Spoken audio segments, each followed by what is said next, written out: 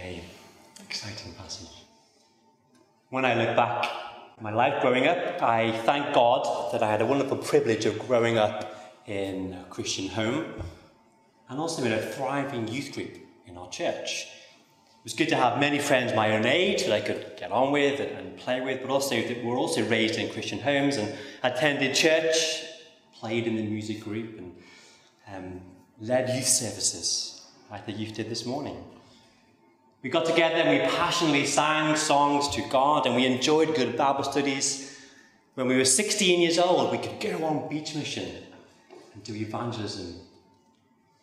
Outside, all was well spiritually.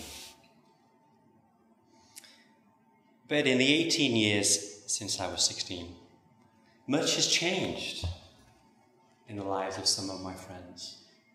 So much so that I think some of them would probably not profess to be Christians, or they may at least believe, but certainly not go to church and have anything to do with Christianity. How has that happened? Well, it's certainly not overnight. These things are often a slow fade. It's when our priorities switch. So it begins with thoughts that may not be so bad, like I don't feel like going to church today, which then leads on to thoughts of what I'd rather be out in the sun than come listen to Andy preach. So I really just don't want to go to church at all. And sports, church for me, Sundays for me now is about playing sport. It's about being with my friends and family. Or attitudes like life is busy, there's so much to do. It's hard to find time to read the Bible and pray. Which leads into, I'd rather stay in bed, I'd rather watch TV, I'd rather do this and that than read my Bible and pray. To then the Bible never being picked up for weeks and months on end. Life is hard, it's busy, there are demands in work. And so church and God slips down the priority list of our lives. Our money it's tight, but our shopping list is long. And so what do we give to church? We give just the little that remains. And then we get to a stage where there are big decisions to make, and non-Christian relationships turn into marriage and then divorce. And without seeing it come, through the neglect of God's words and through an unhealthy influence from the world, it has left them cold, numb to sin, hardness to spiritual things. Now, if you are here this evening, as you are, you have probably not fallen away from your faith in the Lord Jesus. But I think that we can all identify to perhaps one or two of those thoughts, attitudes we've described above. I know I can from time to time. We may never think that these things will lead us to lose our faith, but I wonder, are there attitudes that can slowly creep into our hearts and patterns of behaviour that can develop, which means that we just are in danger of taking sin lightly? Our love, our commitment to the Lord wavers, our priorities and how we live our life and spend our time and use our money, just a little apathetic. My friends that I described above are in my prayers. They are sad and extreme cases, but they're also like the lives of those that Nehemiah leaves us with at the end of his book, heading in that kind of direction. The book of Nehemiah has been a book of success up to this point. We've seen the walls of Jerusalem be rebuilt after the temple was finished. And even greater than that, we've seen the people being rebuilt spiritually. God's people back in the land, united together, recommitting themselves to the Lord. Great celebrations we've seen in the last few chapters where they've come, they've made promises, they celebrate. They're reminded of who God is and all that he's done in rescuing their ancestors from Egypt. They're praising God that he would even want them back after such a long time in exile. It's a great time of celebration. They've heard the word of God. It's been read to them. They've mourned their sin. They've repented. They've changed their behaviour. Even at the beginning of chapter 13, we've seen this. Outwardly, all seems well. We can say, well done, Nehemiah, you did it. And chapter 13, verse 4, would be a really good place to finish the book. So why does Nehemiah carry on? Why does he seem to jump a few years even and tell us how it all seemed to begin to go wrong? The Israelites have both neglected God's word and have been badly influenced by the world, which meant that their whole priorities in spiritual life have gone the wrong way up. So why would Nehemiah write this? What is his purpose? What is God's purpose? Is he inspired Nehemiah to write it? Well, hopefully as we get into these verses in Nehemiah 13, we'll see that there's both a warning for us, but also a pointer to our continual need for Jesus. If you were here back in January, you'll remember we began our sermon series thinking about how Nehemiah teaches us of Jesus building his church.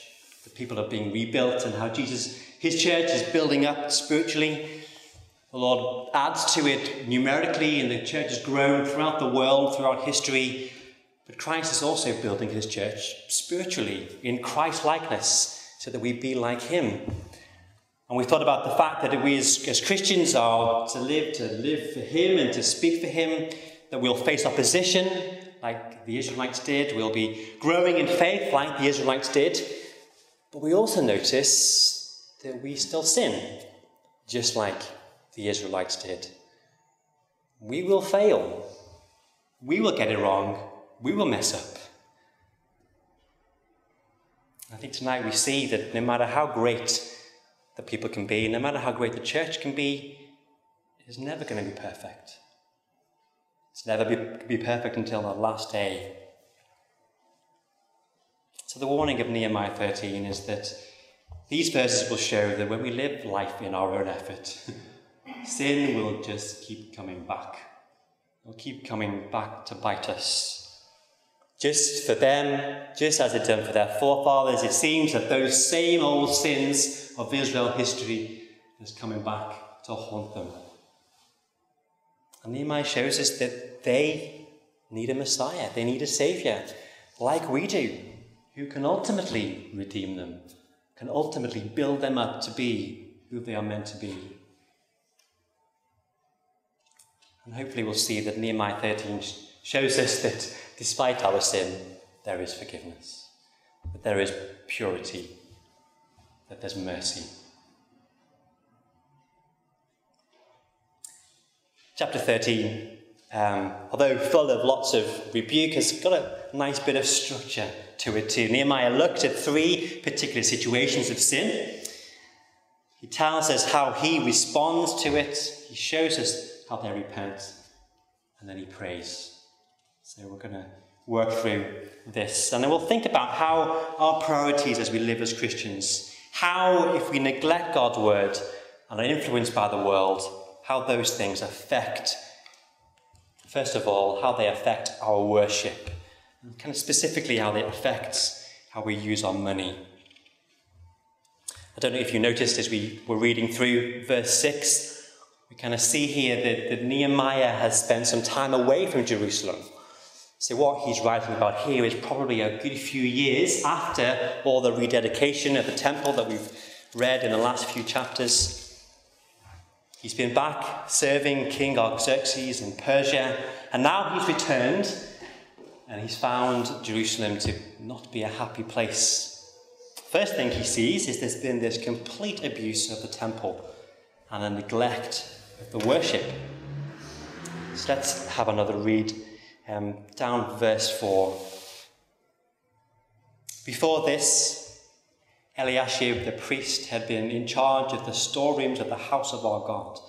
He was closely associated with Tobiah, and he had provided him with a large room formerly used to store the grain offerings and incense and temple articles, and also the tithes of grain, new wine, and olive prescribed for the Levites, musicians, and gatekeepers, as well as the contributions for the priests. But while all this was going on, I was not in Jerusalem. For in the 32nd year of Artaxerxes, king of Babylon, I had returned to the king.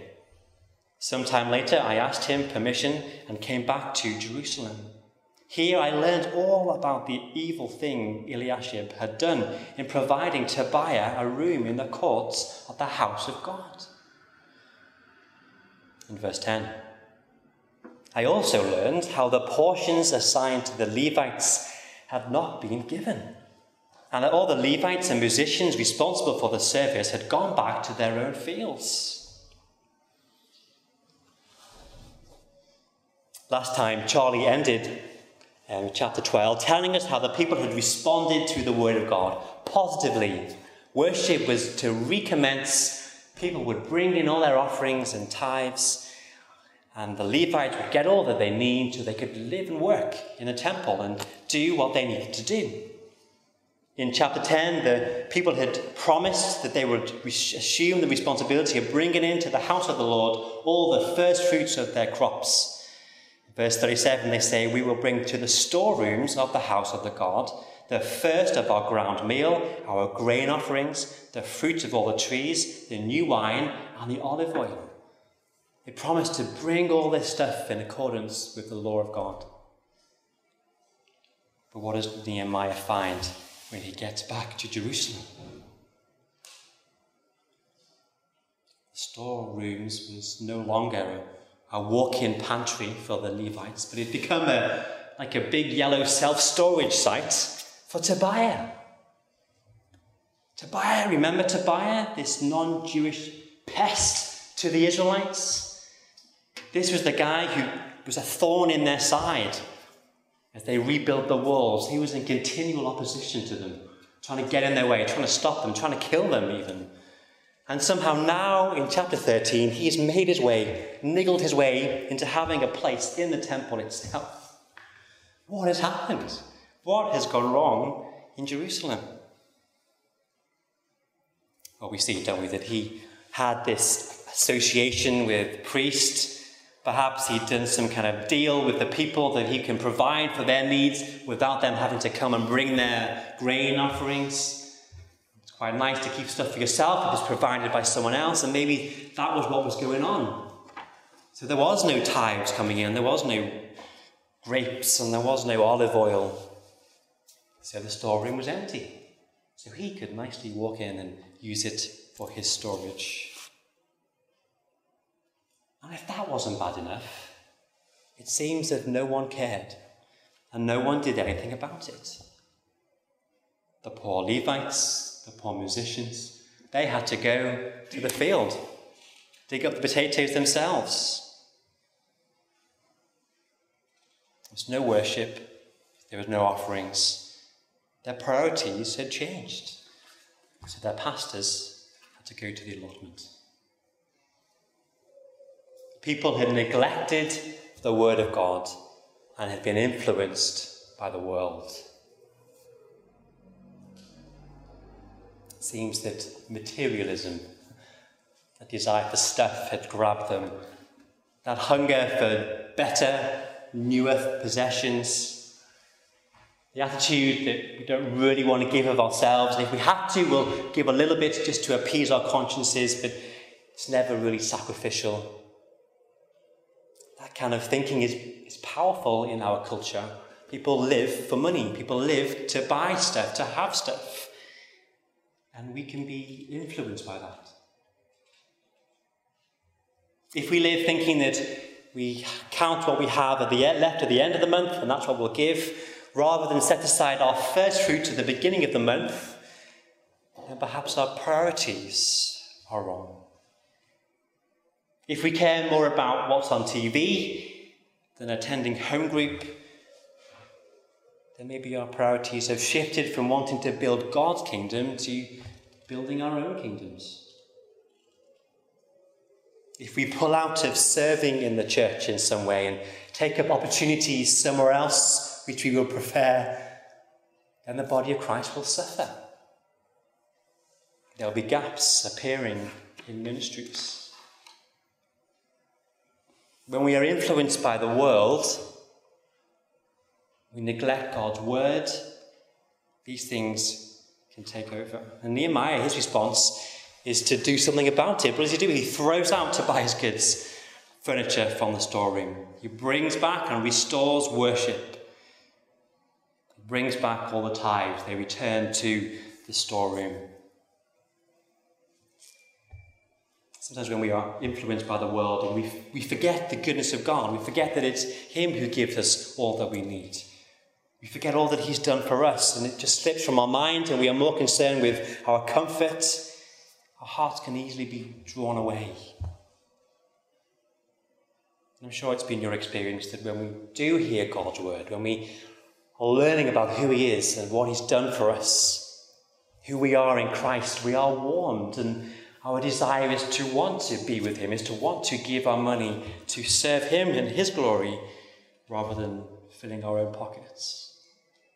I wonder this evening, what is your priority in worship? Particularly, what is your priority in how you use your money? I think as a church we can be thankful, as we thought on Tuesday in our annual church meeting, God has blessed Malden Road Church and people have been giving sacrificially, and we can give thanks for that. I'm sure you, like me, it doesn't take much for us to waver, to feel uncomfortable when it comes to matters of money and how we use it. Second area in which Israel have neglected God's word and have been influenced by the world is in how they use their time, and particularly the Sabbath day. Nehemiah mentions Sabbath day 10 times in these verses. It's very important to him. Let's read from verse 15. In those days, I saw people in Judah treading wine presses on the Sabbath and bringing in grain and loading it on donkeys, together with wine, grapes, figs, and all other kinds of loads. And they are bringing all this into Jerusalem on the Sabbath.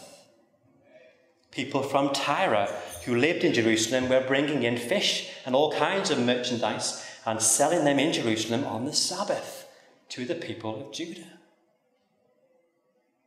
Israel had stopped going to church and had started to go to the shops. But they had promised, just as they had promised to upkeep the temple, they had also promised to observe the Sabbath. In Nehemiah 10, again, they say, when our neighbours come bringing merchandise or grain to sell on the Sabbath, we will not buy from them on the Sabbath or any holy day. And every seventh year we will forego working on the land and will cancel all the debts. But now they have neglected God's word. And they've been influenced by the world. Foreign nations are wanting to come and deal with them, and the pressure is there to trade, and so they give in. The size of their wallets has outgrown the desire for the presence of the Lord. Their priorities have shifted. And whenever someone asks you, how much time do you give to the Lord in prayer and Bible reading, it always makes us shuffle around in our seats. Another thing that makes us uncomfortable, the amount of time we spend with the Lord. It's another result, I think, perhaps of living in this kind of world that is fast moving, there's so much going on. It's very easy, again, for God to be pushed down the priority list. Nehemiah is talking specifically about the Sabbath, and of course for us the Sabbath is slightly different today. There will be Christians who will have different views on the Sabbath and on Sundays and how we should use that. There may be differences in this room. Whatever view we take, I'm sure we'd all agree that having time to rest physically is good and is essential. But also having time to rest in the Lord is essential too. Now, I don't think there are any set rules in how we should spend Sundays in the New Testament, and I don't want to prescribe how we should use that day, but I do wonder if we don't make the most of Sundays as we could. I wonder how laws changing to do with Sunday trading have affected how we spend Sundays. I wonder whether we miss out on the opportunity to both yet rest physically, but also have time with the Lord and time with his people. Often there can be an attitude where we say we'll go to church for an hour on Sunday morning, but then the rest of the day is spent however we would like to spend it.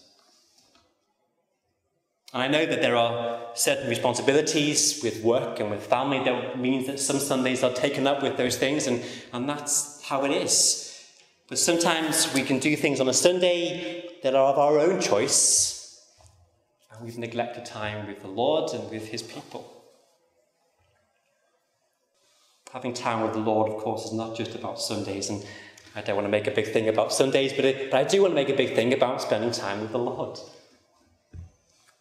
Where is time with him in our priority list of our life? If God is squeezed out of our Sundays, then does he appear at all from Monday to Saturday? Well, for Nehemiah, the Sabbath was a big deal. And he rebukes the nobles for desecrating the Sabbath day, but then he also reminds them of how this had been a problem in the past. Verse 18. He says, "Didn't your ancestors do the same thing, so that our God brought all this calamity on us and on this city? Now you are stirring up more wrath against Israel by desecrating the Sabbath." One of the reasons Israel went into exile was because they were abusing the Sabbath. 70 years they were there to make up for all the missed Sabbaths that they'd neglected. Nehemiah seeks to put things right. He puts men on guard. He watches the gates, keeps them closed, threatens people with arrest if they want to come into the city. Now, I don't suggest that we send out the elders to all the houses of people who haven't been to church on Sunday. But maybe there's something in this for us of how do we spend that day, or how do we spend our restful time? Do we give God priority in our lives? If you were in church on last Sunday morning, we were in Joshua 5, and Dan was showing us that even the Israelites took that time to stop and pause. Amidst all the hustle and the bustle and life, and they're about to conquer the land, they stopped and they paused. And they gave God time. They remembered God's word, so they didn't neglect it. The third area where Israel neglects God's word and is influenced by the world is in their relationships. And particularly, here Nehemiah speaks about marriage. Down to verse 23. "Moreover, in those days I saw men of Judah who had married women from Ashdod, Ammon, and Moab. Half of their children spoke the language of Ashdod, or the language of the other peoples, and they did not know how to speak the language of Judah." For Israel, their scriptures, their law, was in the language of Hebrew. Their worship was conducted in Hebrew. They were identified as Hebrew people. And we all know that language is such a massive part of culture and life. And if you don't speak the language, you feel like an outsider. You can't fit in, you don't understand. I know what that's like from living abroad. Life and culture, relationships, customs, communication, they're all highly influenced by being able to communicate and know the language. Well, Nehemiah finds on his return to Jerusalem that a certain region, there had been men there who had married women from other nations, and they'd raised their kids with their wives who didn't only not speak the language, but who didn't worship their God. Of course, like in most cultures, mothers have a huge influence on the upbringing of children. So if there is no Hebrew, then there's no real teaching of what is right. There's no access to worship, so children are growing up without knowing anything about the Lord. And we get to see how serious this is for Nehemiah. If you look at verse 25, he rebukes them, called curses down on them. He says, "I beat some of the men and pulled out their hair. I made them take an oath in God's name and said, "You are not to give your daughters in marriage to their sons, nor are you to take their daughters in marriage for your sons or for yourselves." And then he tells them of how in the past with Solomon, all of that had led to the downfall of Israel. Nehemiah is really frustrated, isn't he? Pulling out people's hair. He's mad.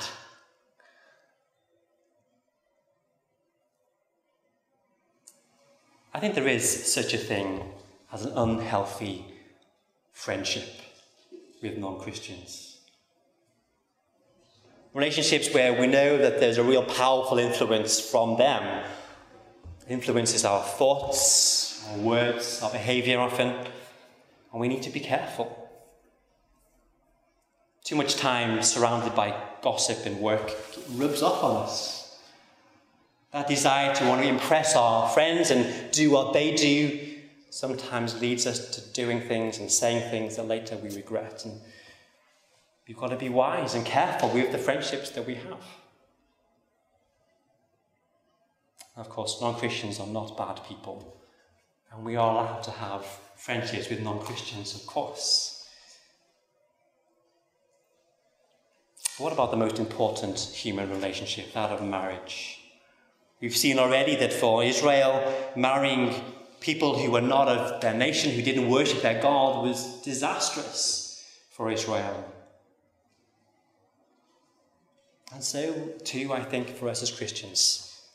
There are many, many testimonies of how Christians marrying non-Christians has brought disaster.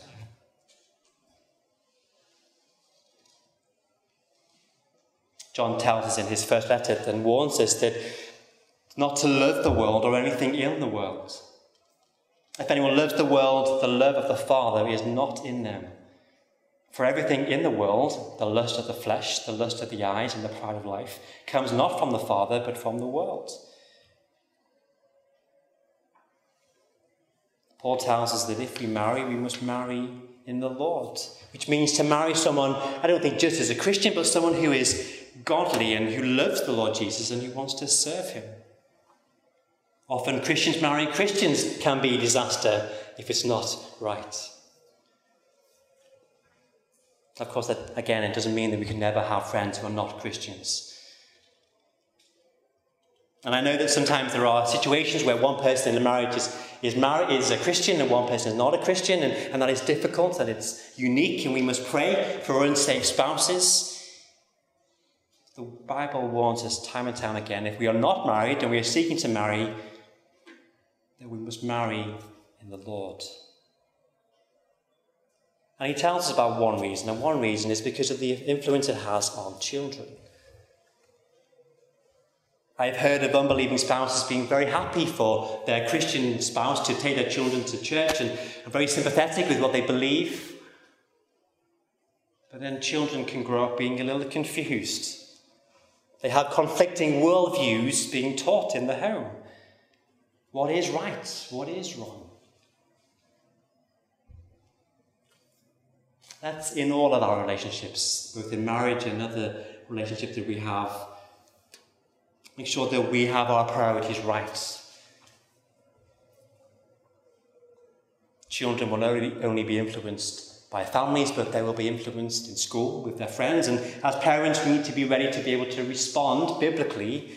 As they are influenced by the world, how will we respond with the word? Now, so far in this sermon, gosh, I've spoken for half an hour, and it's been pretty heavy, full of rebuke.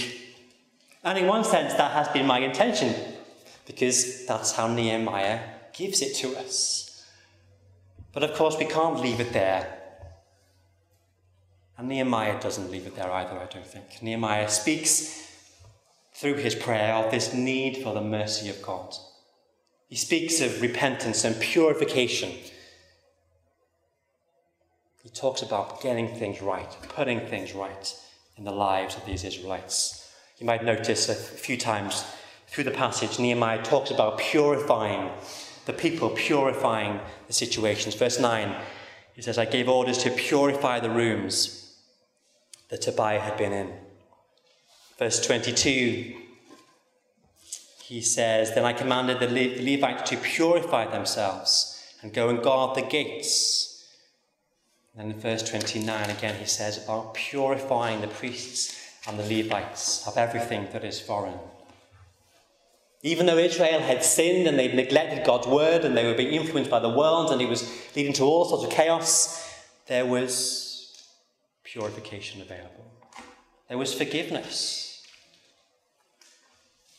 And at the end of each of those little sections that Nehemiah talks about, he prays.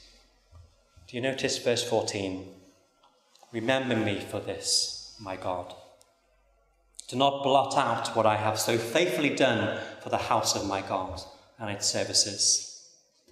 Then verse 22, after purifying those who have abused the Sabbath, he says, "Remember me for this also, my God, and show mercy to me according to your great love." And at the very end, after rebuking those who have married foreign women, he says, "Remember them, my God, because they defiled the priestly office and the covenant of the priesthood and the Levites." And he ends by saying, "Remember me with favour, my God."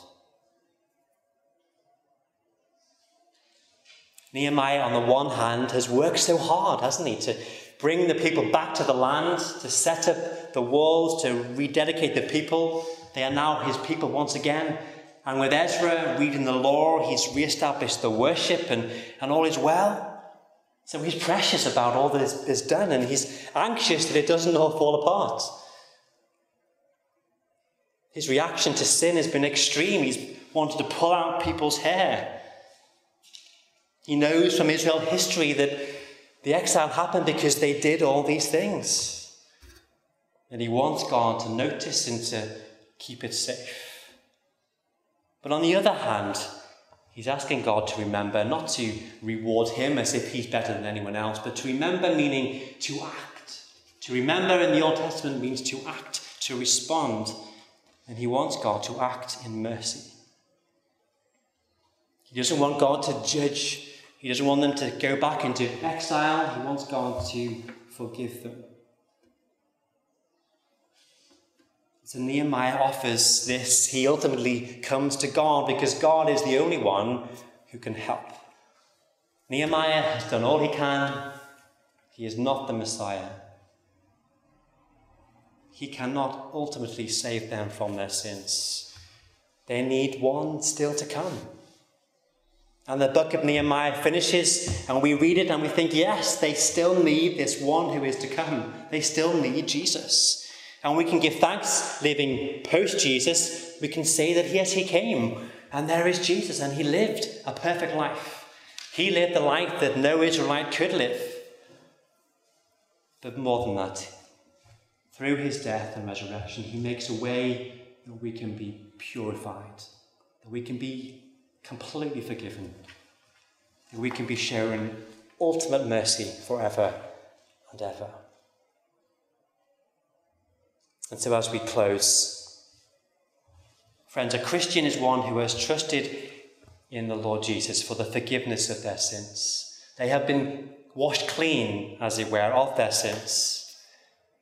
But a Christian is not someone who is perfect. None of us are perfect. We are a work in progress. But until the last day when we will be perfect, we live as part of God's church. As he builds his church, we are there with him. Jesus is like Nehemiah, who comes and convicts us of sin that leads us to repentance. As we hear God's word, we respond. I don't know where you stand in terms of all of these things. We've talked about how we use our money, how we use our time, how we conduct our relationships. But if we have our priorities mixed up in these areas, then Nehemiah shows us that there is forgiveness, that there is purification, there is mercy. Nehemiah shows us that despite our sin, Jesus will keep building his church. And he wants to use us. And so as we hear God's word tonight, may we respond in repentance. May we be thankful that there is forgiveness, and may we rededicate our lives in wanting to serve the Lord in how we use our money, to give him our time, and to live in godly relationships. Let's pray.